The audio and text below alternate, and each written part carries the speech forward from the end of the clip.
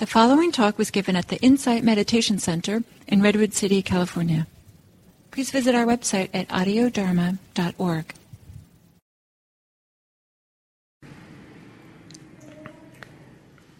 So, to say a few words about the practice, one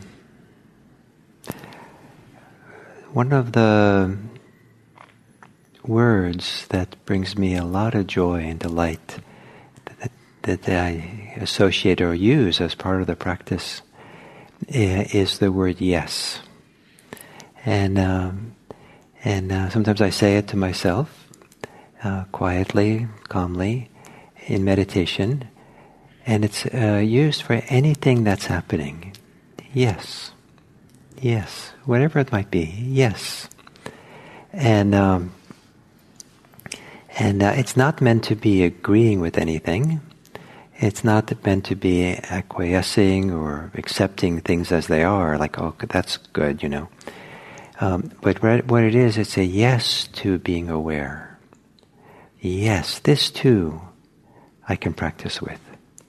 And I've come to value the invaluable to meet everything in life as part of practice. Everything is practice.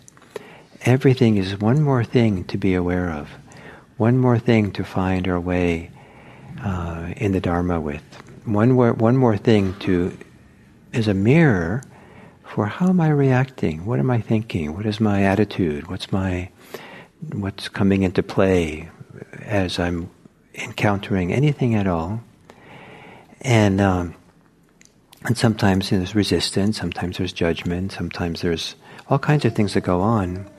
But when I say yes, it reminds me, yes, just be with this in an open way. Yes, just recognize this, be with this moment as it is.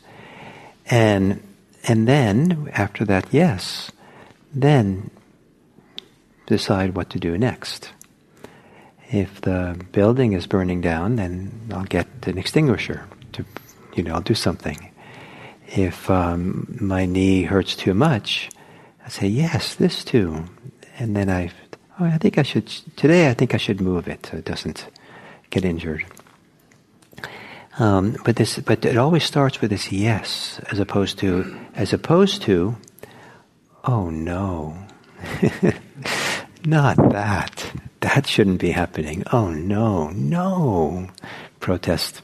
I'd say, oh yes. And now what? What's next? Sometimes you just say it again, yes. Especially when you're sitting meditating, there's so little that we have to do in the external world. So just, this too I include. This too I include. So maybe this morning can be a yes morning in that way.